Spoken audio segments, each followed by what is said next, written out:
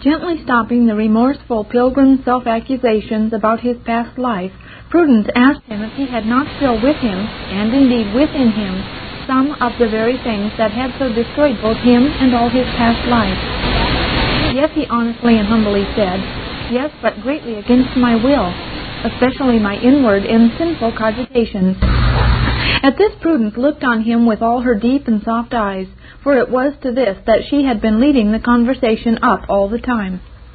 Prudence had a great look of satisfaction, mingled with love and pity, at the way the pilgrim said, especially my inward and sinful cogitations. Those who stood by and observed Prudence wondered at her delight in the sad discourse on which the pilgrim now entered.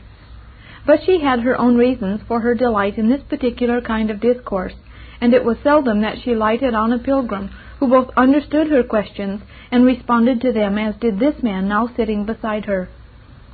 Now, my brethren, all parable apart, is that your religious experience? Are you full of shame and detestation at your inward cogitations? Are you tormented, enslaved, and downright cursed with your own evil thoughts? I do not ask whether or no you have such thoughts always within you. I do not ask because I know, but I ask because I would like to make sure that you know what, and the true nature of what, goes on incessantly in your mind and in your heart. Do you, or do you not, spit out your most inward thoughts 10 times a day like poison? If you do, you are truly a religious man, and if you do not, yet you do not know the very ABCs of true religion, and your dog has a better errand at the Lord's table than you have. And if your minister lets you sit down at the Lord's table without holding from time to time some particular discourse with you about your sinful thoughts, he is deceiving and misleading you, besides laying up for himself and awakening at last to shame and everlasting contempt. What a millstone his communion roll will be round such a minister's neck, and how his congregation will gnash their teeth at him when they see to what his miserable ministry has brought them. Let a man examine himself, said Paul. What about your inward and sinful cogitations? Asked Prudence. How long shall thy vain thoughts lodge within thee? Demanded the bold prophet. Now, my brethren, what have you to say to that particular accusation? Do you know what vain thoughts are? Are you at all aware what multitudes of such thoughts lodge within you? Do they drive you every day to your knees, and do you blush with shame when you are alone before God at the fountain of folly that fills your mind and your heart continually? The apostle speaks of vain hopes that make us ashamed that we ever entertained them. You have been often so ashamed, and yet do not such hopes still too easily arise in your heart? What castles of idiotic folly you still build! Were a sane man or a modest woman even to dream such dreams of folly overnight, they would blush and hide their heads all day at the thought. Out of a word, out of a look, out of what was neither a word nor a look intended for you, what a world of vanity will you build out of it? The question of Prudence is not whether or no you are still a born fool at heart. She does not put unnecessary questions. Hers to you is the most pertinent and particular question, whether, since you left your former life and became a Christian, you feel every day increasing shame and detestation at yourself on account of the vanity of your inward cogitations. My brethren, can you satisfy her who was set by her master to hold particular discourse with all true Christians before supper? Can you say with the psalmist, could you tell Prudence where the psalmist says, I hate vain thoughts, but thy law do I love? And can you silence her by telling her that her master alone knows with what shame you think he has such a fool as you are among his people? Anger also, sudden and even long entertained anger, was one of the many failings of which Christian was so conscious to himself. His outburst of anger at home, he bitterly felt, might well be one of the causes why his wife and children did not accompany him on his pilgrimage. And though he knew his failing in this respect and was very wary of it, yet he often failed even when he was most wary. Now, while anger is largely a result of our blood and temperament, yet few of us are so well balanced and equipable in our temperament and so pure and cool in our blood as altogether to escape frequent outbursts of anger. The most happily constituted and the best governed of us have too much cause to be ashamed and penitent before both God and our neighbors for our outbursts of angry passion. But Prudence is so particular in her discourse before supper that she goes far deeper into our anger than our wives and our children, our servants and our neighbors can go.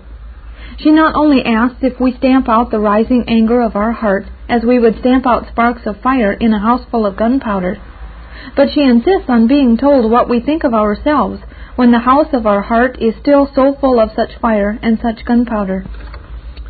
Any man, to call a man, would be humbled in his own eyes and in his walk before his house at home after an explosion of anger among them. But he who would satisfy Prudence and sit beside her at supper must not only never let his anger kindle, but the simple secret heat of it, that fire of hell that is hid from all men but himself in the flint of his own hard and proud heart. What, asked Prudence, do you think of that, and of yourself on account of that? Does that keep you not only watchful and prayerful, but what is the best ground in you of all true watchfulness and prayerfulness, full of secret shame, self-fear, and self-detestation? One forenoon table would easily hold all our communicants if Prudence had the distribution of the tokens.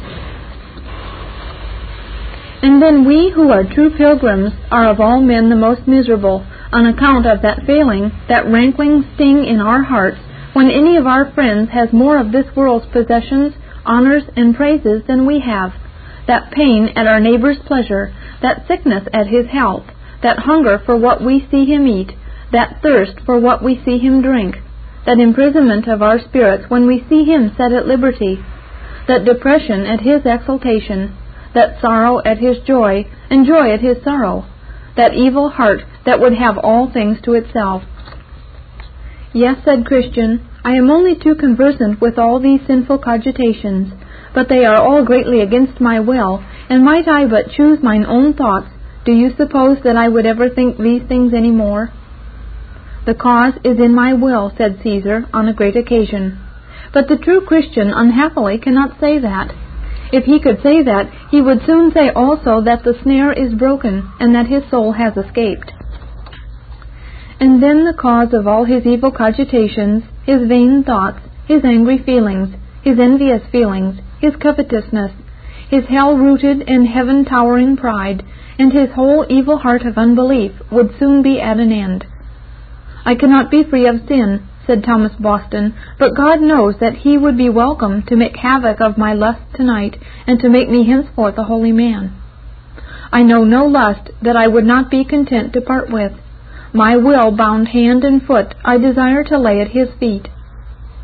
Yes, such is the mystery and depth of sin in the hearts of all God's saints, that far deeper than their will, far back behind their will, the whole substance and very core of their hearts is wholly corrupt and enslaved to sin. And thus it is that while their renewed and delivered will works out, so far, their salvation in their walk and conversation among men, the helplessness of their will in the cleansing and the keeping of their hearts is to the end the sorrow and the misery of their sanctification. To will was present with Paul, and with Bunyan, and with Boston, but their heart, they could not with all their keeping keep their heart.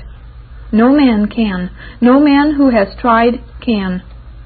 Might I but choose mine own thoughts, I would choose never to think of these things more, but when I would be doing of that which is best, that which is worst is with me. We can choose almost all things.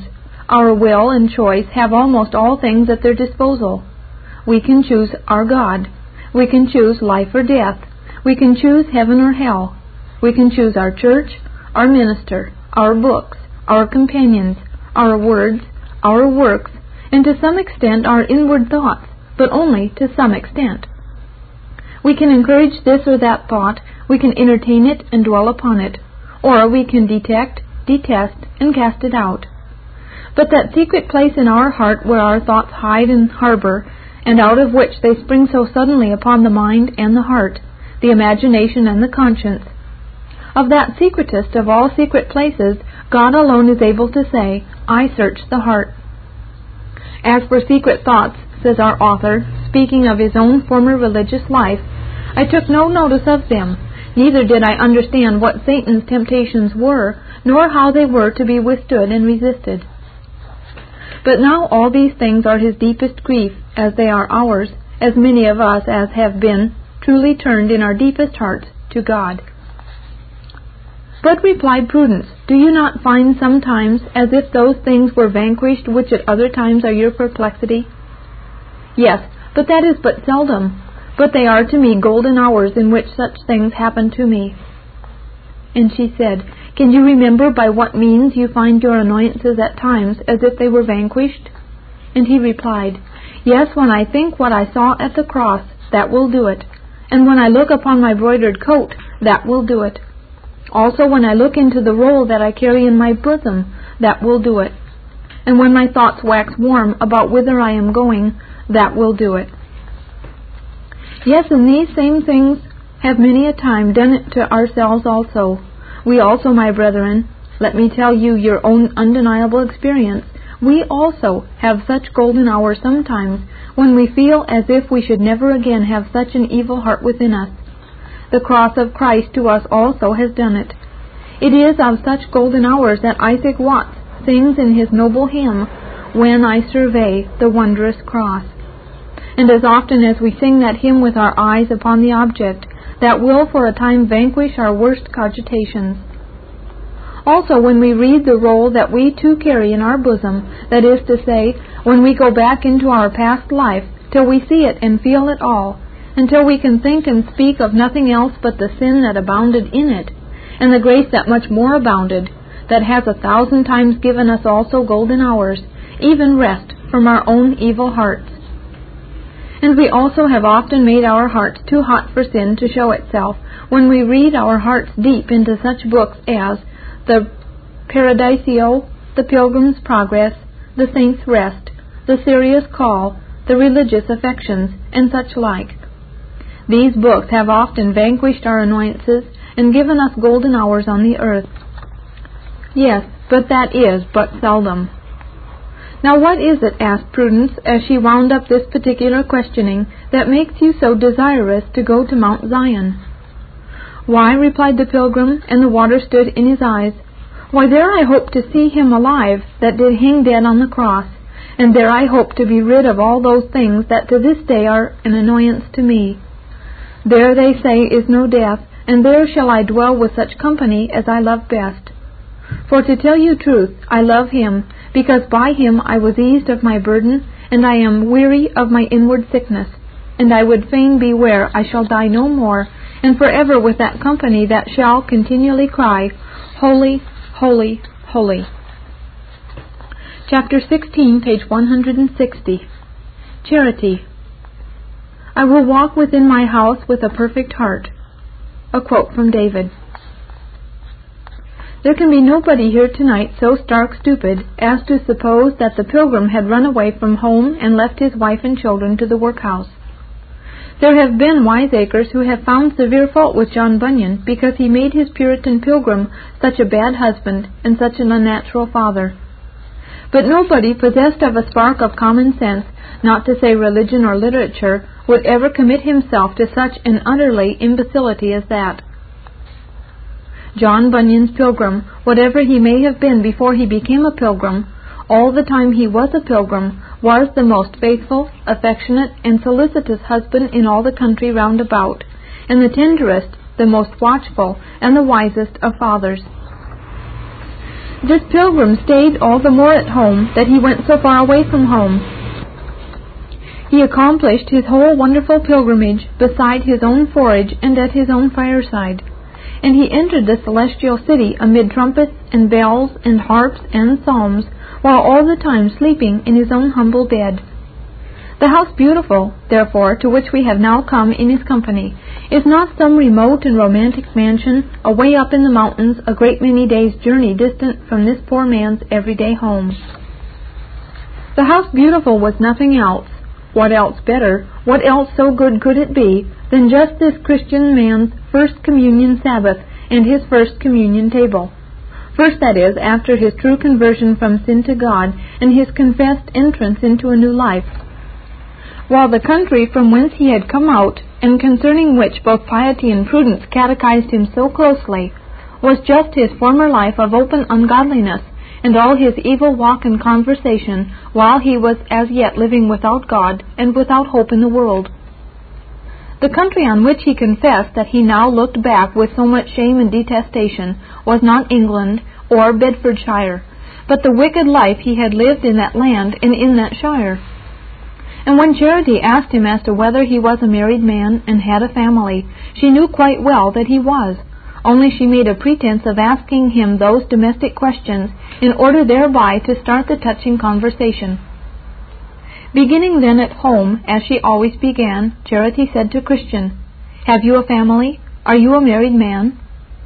"I have a wife and 4 small children," answered Christian. "And why did you not bring them with you?" Then Christian wept and said, "Oh, how willingly would I have done so, but they were all of them utterly averse to my going on pilgrimage." "But you should have talked to them and have shown them their danger." "So I did," he replied, "but I seemed to them as one that mocked." Now this of talking, and especially of talking about religious things to children, is one of the most difficult things in the world, that is, to do it well.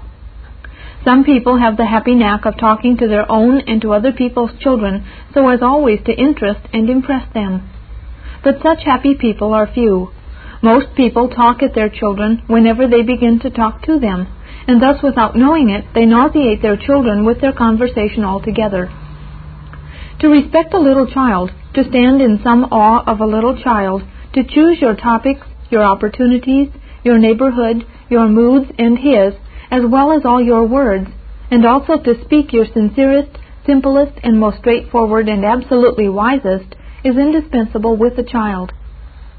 Take your mannerisms, your condescensions, your affectations, your moralizings, and all your insincerities to your debauched equals, but bring your truest and your best to your child. Unless you do so, you will be sure to lay yourself open to a look that will suddenly go through you, and that will swiftly convey to you that your child sees through you and despises you in your conversation too. You should not only have talked to your children of their danger, said Charity, but you should have shown them their danger. Yes, Charity, but a man must himself see his own and his children's danger too, before he can show it to them, as well as see it clearly at the time he is trying to show it to them. And how many fathers, do you suppose, have the eyes to see such danger? And how then can they show such danger to their children, of all people? Once get fathers to see their dangers or anything else aright, and then you will not need to tell them how they are to instruct and impress their children. Nature herself will then tell them how to talk to their children, and when nature teaches, all our children will immediately and unweariedly listen. But especially, said Charity, as your boys grew up, I think you said that you had 4 boys and no girls? Well then, all the more as they grew up, you should have taken occasion to talk to them about yourself. Did your little boy never petition you for a story about yourself? And as he grew up, did you never confide to him what you have never confided to his mother? Something, as I was saying, that made you sad when you were a boy and a rising man, with a sadness your son can still see in you as you talk to him. In conversations like that, a boy finds out what a friend he has in his father, and his father from that day has his best friend in his son. And then as Matthew grew up and began to outgrow his brothers and to form friendships out of doors, did you study to talk at the proper time to him, and on subjects on which you never ventured to talk about to any other boy or man? You men, Charity went on to say, live in a world of your own, and though we women are well out of it, yet we cannot be wholly ignorant that it is there. And we may well be wrong, but we cannot but think that fathers, if not mothers, might safely tell their men children at least more than they do tell them of the sure dangers that lie straight in their way, of the sorrow that men and women bring on one another, and of what is the destruction of so many cities. We may well be wrong, for we are only women, but I have told you what we all think who keep this house and hear the reports and repentances of pilgrims, both piety and prudence, and I myself. And I for one largely agree with the 3 women. It is easier said than done. but the simple saying of it may perhaps lead some fathers and mothers to think about it, and to ask whether or no it is desirable and advisable to do it, which of them is to attempt it, and on what occasion and to what extent. Christian by this time had the Slough of Despond with all its history, and all that it contained to tell his eldest son about. He had the Wicket Gate also just above the slough, the hill Difficulty, the Interpreter's House, the place somewhat ascending with a cross standing upon it, and a little below in the bottom a sepulchre, not to speak of her who assaulted Faithful, whose name was Wanton, and who at one time was like to have done even that trusty pilgrim a long life mischief. Christian rather boasted to Charity of his wariness, especially in the matter of his children's amusements, but Charity seemed to think that he had carried his wariness into other matters besides amusements, without the best possible results there either. I have sometimes thought with her that among our multitude of congresses and conferences of all kinds of people and upon all manner of subjects, room and membership might have been found for a conference of fathers and mothers, fathers to give and take counsel about how to talk to their sons, and mothers to their daughters. I am much of Charity's mind that if more were done at home, and done with some frankness, for our sons and daughters, there would be fewer fathers and mothers found sitting at the Lord's table alone. You should have talked to them, said Charity, with some severity in her tones, and especially you should have told them of your own sorrow. And then coming still closer up to Christian, Charity asked him whether he prayed, both before and after he so spoke to his children, that God would bless what he said to them.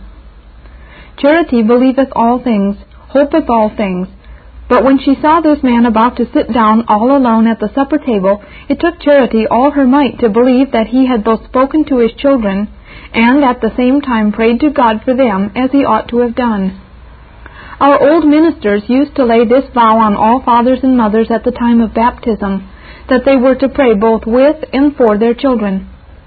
Now that is a fine formula. It is a most comprehensive and indeed exhaustive formula, both with and for, and especially with. With at such and such times, on such and such occasions, and in such and such places. At those times, say when your boy has told a lie, or struck his little brother, or stolen something, or destroyed something.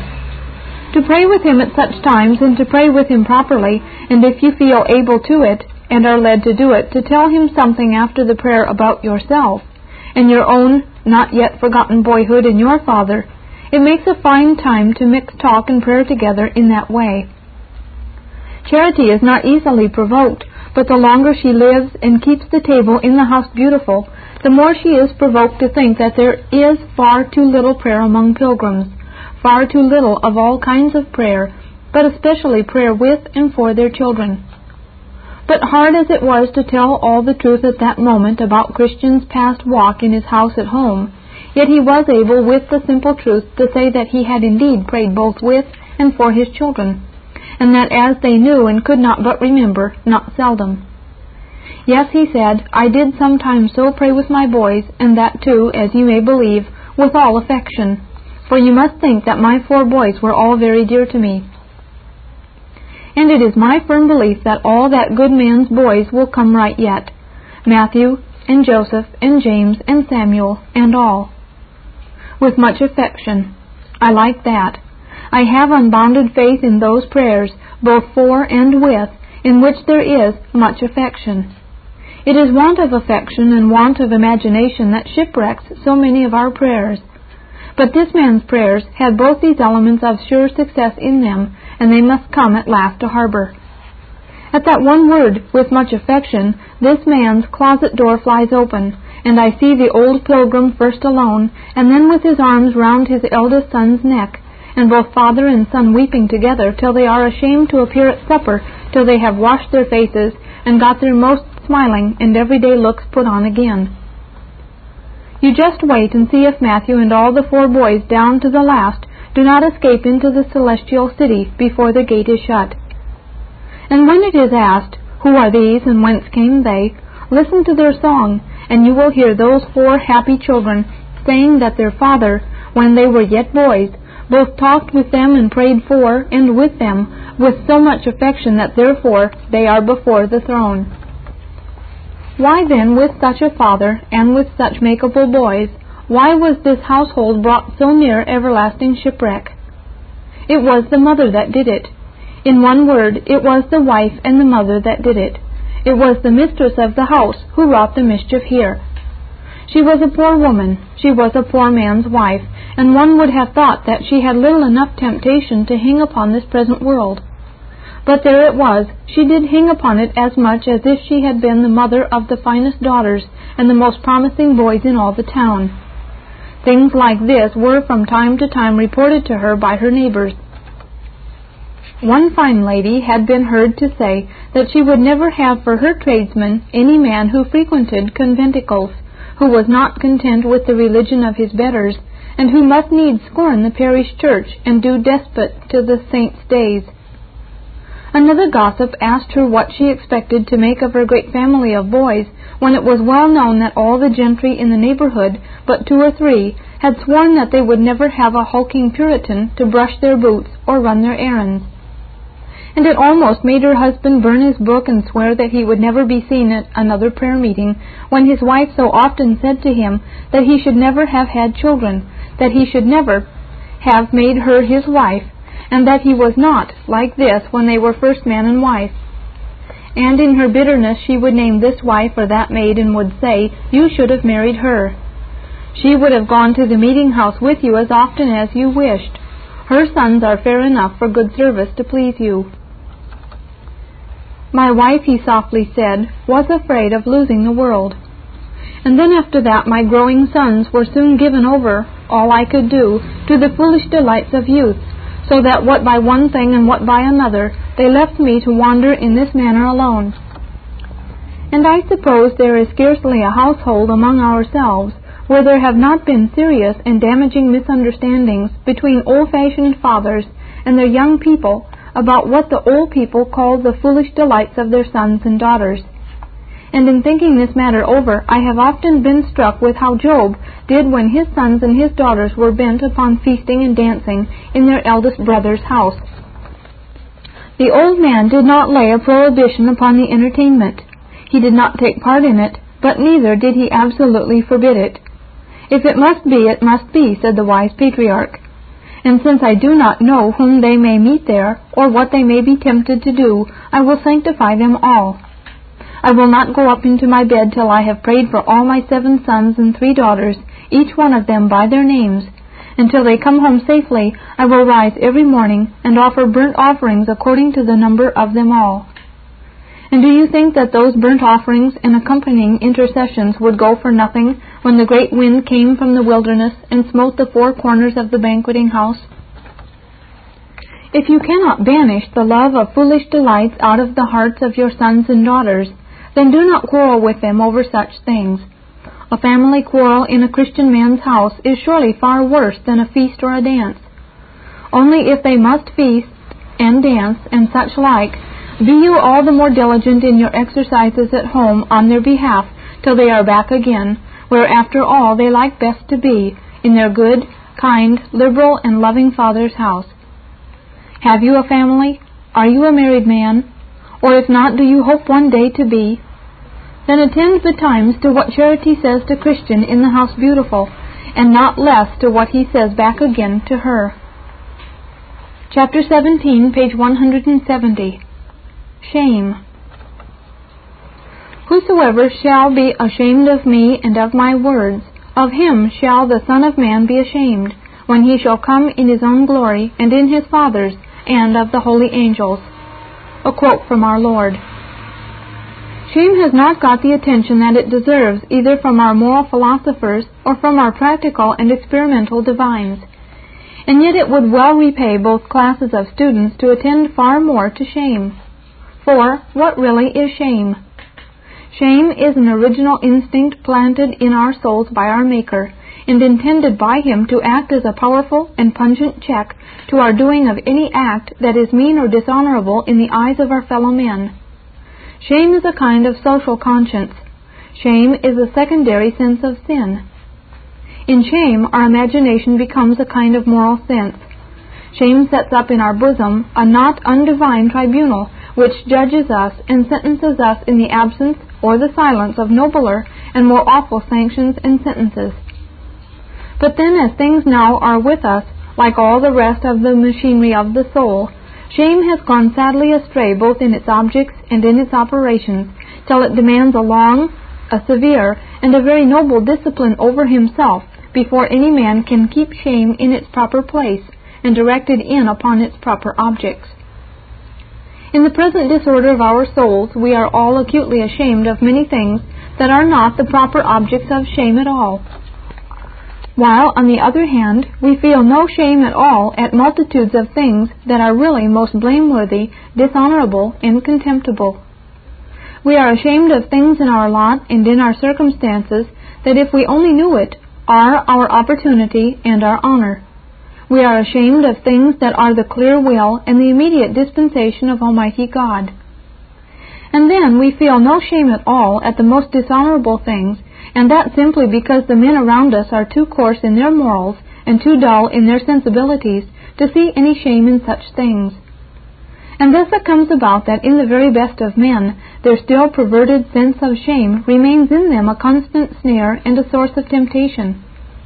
A man of a fine nature feels keenly the temptation to shrink from those paths of truth and duty that expose him to the cruel judgments and the coarse and scandalizing attacks of public and private enemies. It was in the valley of humiliation that shame set upon Faithful, and it is a real humiliation to any man of anything of this pilgrim's fine character and feeling to be attacked, scoffed at, and held up to blame and approbation. And the finer and the more affectionate any man's heart and character are, the more he feels and shrinks from the coarse treatment this world gives to those whom it has its own reasons to hate and assail. They had the stocks in the pillory and the shears in Bunyan's rude and uncivilized day, by means of which many of the best men of that day were exposed to the insults and brutalities of the mob. The newspapers would be the pillory of our day, were it not that, on the whole, the newspaper press is conducted with such scrupulous fairness and with a love of truth and justice such that no man need shrink from the path of duty through fear of insult and injury. But it is time to come to the encounter between shame and Faithful in the valley of humiliation. Shame, properly speaking, is not one of our Bunyan gallery of portraits at all. Shame, at best, is but a kind of secondary character in this dramatic book. We do not meet with shame directly. We only hear about him through the report of Faithful. That first-class pilgrim was almost overcome of shame, so hot was their encounter, and it is the extraordinary feeling, graphic and realistic account of their encounter that Faithful gives us that has led me to take up shame for our reproof and correction tonight. Religion altogether, but especially all personal religion, said Shame to Faithful, is an unmanly business. There is a certain touch of smallness and pitifulness, he said, in all religion, but especially in experimental religion. It brings a man into junctures and into companionships, and it puts offices and endurances upon one, such as try a man if he has any greatness of spirit about him at all. This life on which you are entering, said Shame, will cost you many a blush before you are done with it. You will lay yourself open to many a scoff. The Puritan religion and all the ways of that religious fraternity are particularly open to the shafts of ridicule. Now all that was quite true. There was no denying the truth of what Shame said. And Faithful felt the truth of it all, and felt it most keenly, as he confessed to Christian. The blood came into my face, as the fellow spake, and what he said for a time almost beat me out of the upward way altogether. But in this dilemma also of all true Christians can fall back, as Faithful fell back, upon the example of their Master. In this, as in every other experience of temptation and endurance, our Lord is the forerunner and the example of his people. Our Lord was in all points tempted like as we are, and among all his other temptations he was tempted to be ashamed of his work on earth, and of the life and the death his work led him into. We must have often felt ashamed at the treatment he received during his life of humiliation, as it is well called. And he must often have felt ashamed of his disciples. But all that is blotted out by the crowning shame of the cross. We hang our worst criminals rather than behead or shoot them, in order to heap up the utmost possible shame and disgrace upon them, as well as to execute justice upon them. And what the hangman's rope is in our day, all that the cross was in our Lord's day. And then, as if the cross itself was not shame enough, all the circumstances connected with his cross were planned and carried out so as to heap the utmost possible shame and humiliation upon his head. Our prison warders have to watch the murderers in their cells night and day, lest they should take their own life in order to escape the hangman's rope. But our Lord, keenly as he felt his coming shame, said to his horrified disciples, "Behold, we go up to Jerusalem, when the Son of Man shall be mocked and spitefully entreated and spitted on, and they shall scourge him and put him to death." Do you ever think of our Lord in his shame? How they made a fool of him, as we say? How they took off his own clothes and put on him now a red cloak and now a white?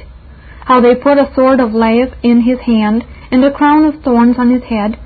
How they bowed the knee before him and asked royal favors from him? And then how they spat in his face and struck him on the cheek, while the whole house rang with shouts of laughter. And then the last indignity of man, how they stripped him naked and lashed his naked and bleeding body to a whipping post. And how they wagged their heads and put out their tongues at him when he was on the tree, and invited him to come down and preach to them now, and that they would all become his disciples. Did not Shame say the simple truth when he warned faithful that religion had always, and from the beginning, made its followers the ridicule of their times? If you are really going to be a religious man, Shame went on, you will have to carry about with you a very tender conscience, and a more unmanly and miserable thing than a tender conscience I cannot conceive. A tender conscience will cost you something, let me tell you, to keep it. If nothing else, a tender conscience will all your life long expose you to the mockery and the contempt of all the brave spirits of the time. That also is true. At any rate, a tender conscience will undoubtedly compel its possessor to face the brave spirits of the time.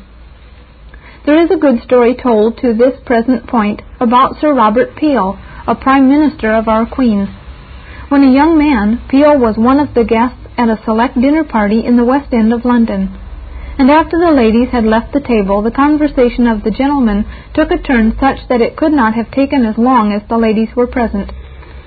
Peel took no share in the stories or the merriment that went on, and at last he rose up and ordered his carriage, and with a burning face left the room. When he was challenged as to why he had broken up the pleasant party so soon, he could only reply that his conscience would not let him stay any longer. No doubt Peel felt the mocking laughter that he left behind him, but as Shame said to Faithful, the tenderness of the young statesman's conscience compelled him to do as he did.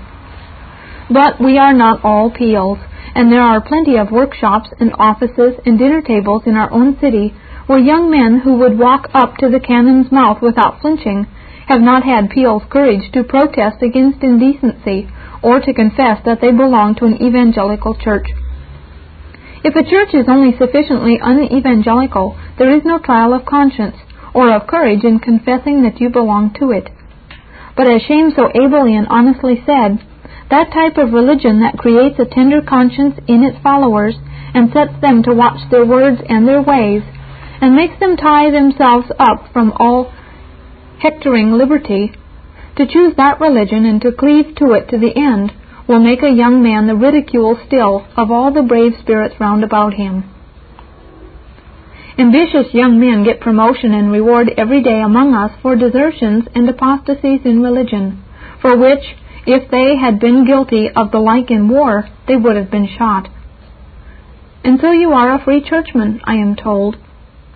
That was all that was said, but the sharp youth understood without any more words, and he made his choice accordingly, till it is becoming a positive surprise to find the rising members of certain professions in certain churches. The Quakers have a proverb in England that a family carriage never drives for 2 generations past the parish church door. Of which state of matters Shame showed himself a shrewd prophet 200 years ago, when he said that but few of the rich and the mighty and the wise remained long of Faithful's Puritan opinion, unless they were first persuaded to be fools, and to be of a voluntary fondness to venture the loss of all. And I will tell you 2 other things, said sharp-sighted and plain-spoken Shame, that your present religion will compel you to do if you adhere to it.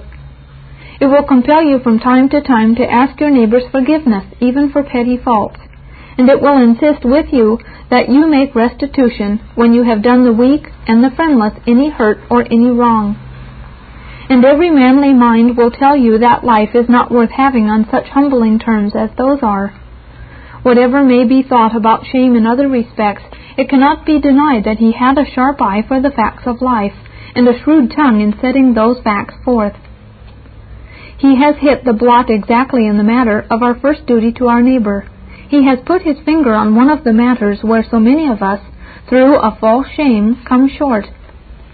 It costs us a tremendous struggle with our pride to go to our neighbor and to ask his forgiveness for a fault, petty fault or other.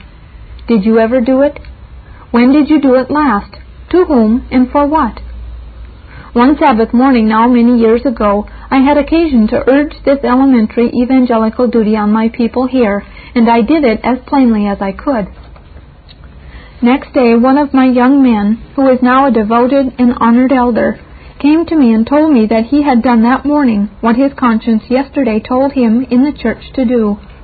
He had gone to a neighbor's place of business, had asked for an interview, and had begged his neighbor's pardon.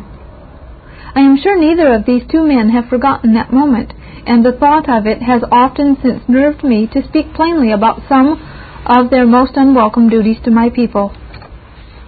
Shame, no doubt, pulled back my noble friend's hand when it was on the office bell, but like faithful in the text, he shook him out of his company and went in. This Reformation audio track is a production of Stillwater's Revival Books. SWRB makes thousands of classic Reformation resources available, free and for sale, in audio, video, and printed formats. Our many free resources, as well as our complete mail-order catalog, containing thousands of classic and contemporary Puritan and Reformed books, tapes, and videos at great discounts, is on the web at www.swrb.com. We can also be reached by email at swrb@swrb.com, by phone at 780-450-3730, by fax at 780-468-1096, or by mail at 4710-37A Avenue, Edmonton, that's Edmonton, Alberta, abbreviated capital A, capital B, Canada, T6L3T5. You may also request a free printed catalog. And remember that John Calvin, in defending the Reformation's regulative principle of worship, or what is sometimes called the scriptural law of worship, commenting on the words of God, which I commanded them not, neither came into my heart, from his commentary on Jeremiah 7:31, writes, God here cuts off from men every occasion for making evasions, since he condemns by this one phrase, I have not commanded them, whatever the Jews devised. There is then no other argument needed to condemn superstitions than that they are not commanded by God. For when men allow themselves to worship God according to their own fancies, and attend not to his commands, they pervert true religion. And if this principle was adopted by the Papists, all those fictitious modes of worship in which they absurdly exercise themselves would fall to the ground. It is indeed a horrible thing for the Papists to seek to discharge their duties towards God by performing their own superstitions. There is an immense number of them, as it is well known, and as it manifestly appears. Were they to admit this principle, that we cannot rightly worship God except by obeying his word, they would be delivered from their deep abyss of error. The prophet's words, then, are very important, when he says that God had commanded no such thing, and that it never came to his mind, as though he had said that men assume too much wisdom when they devise what he never required, nay, what he never knew.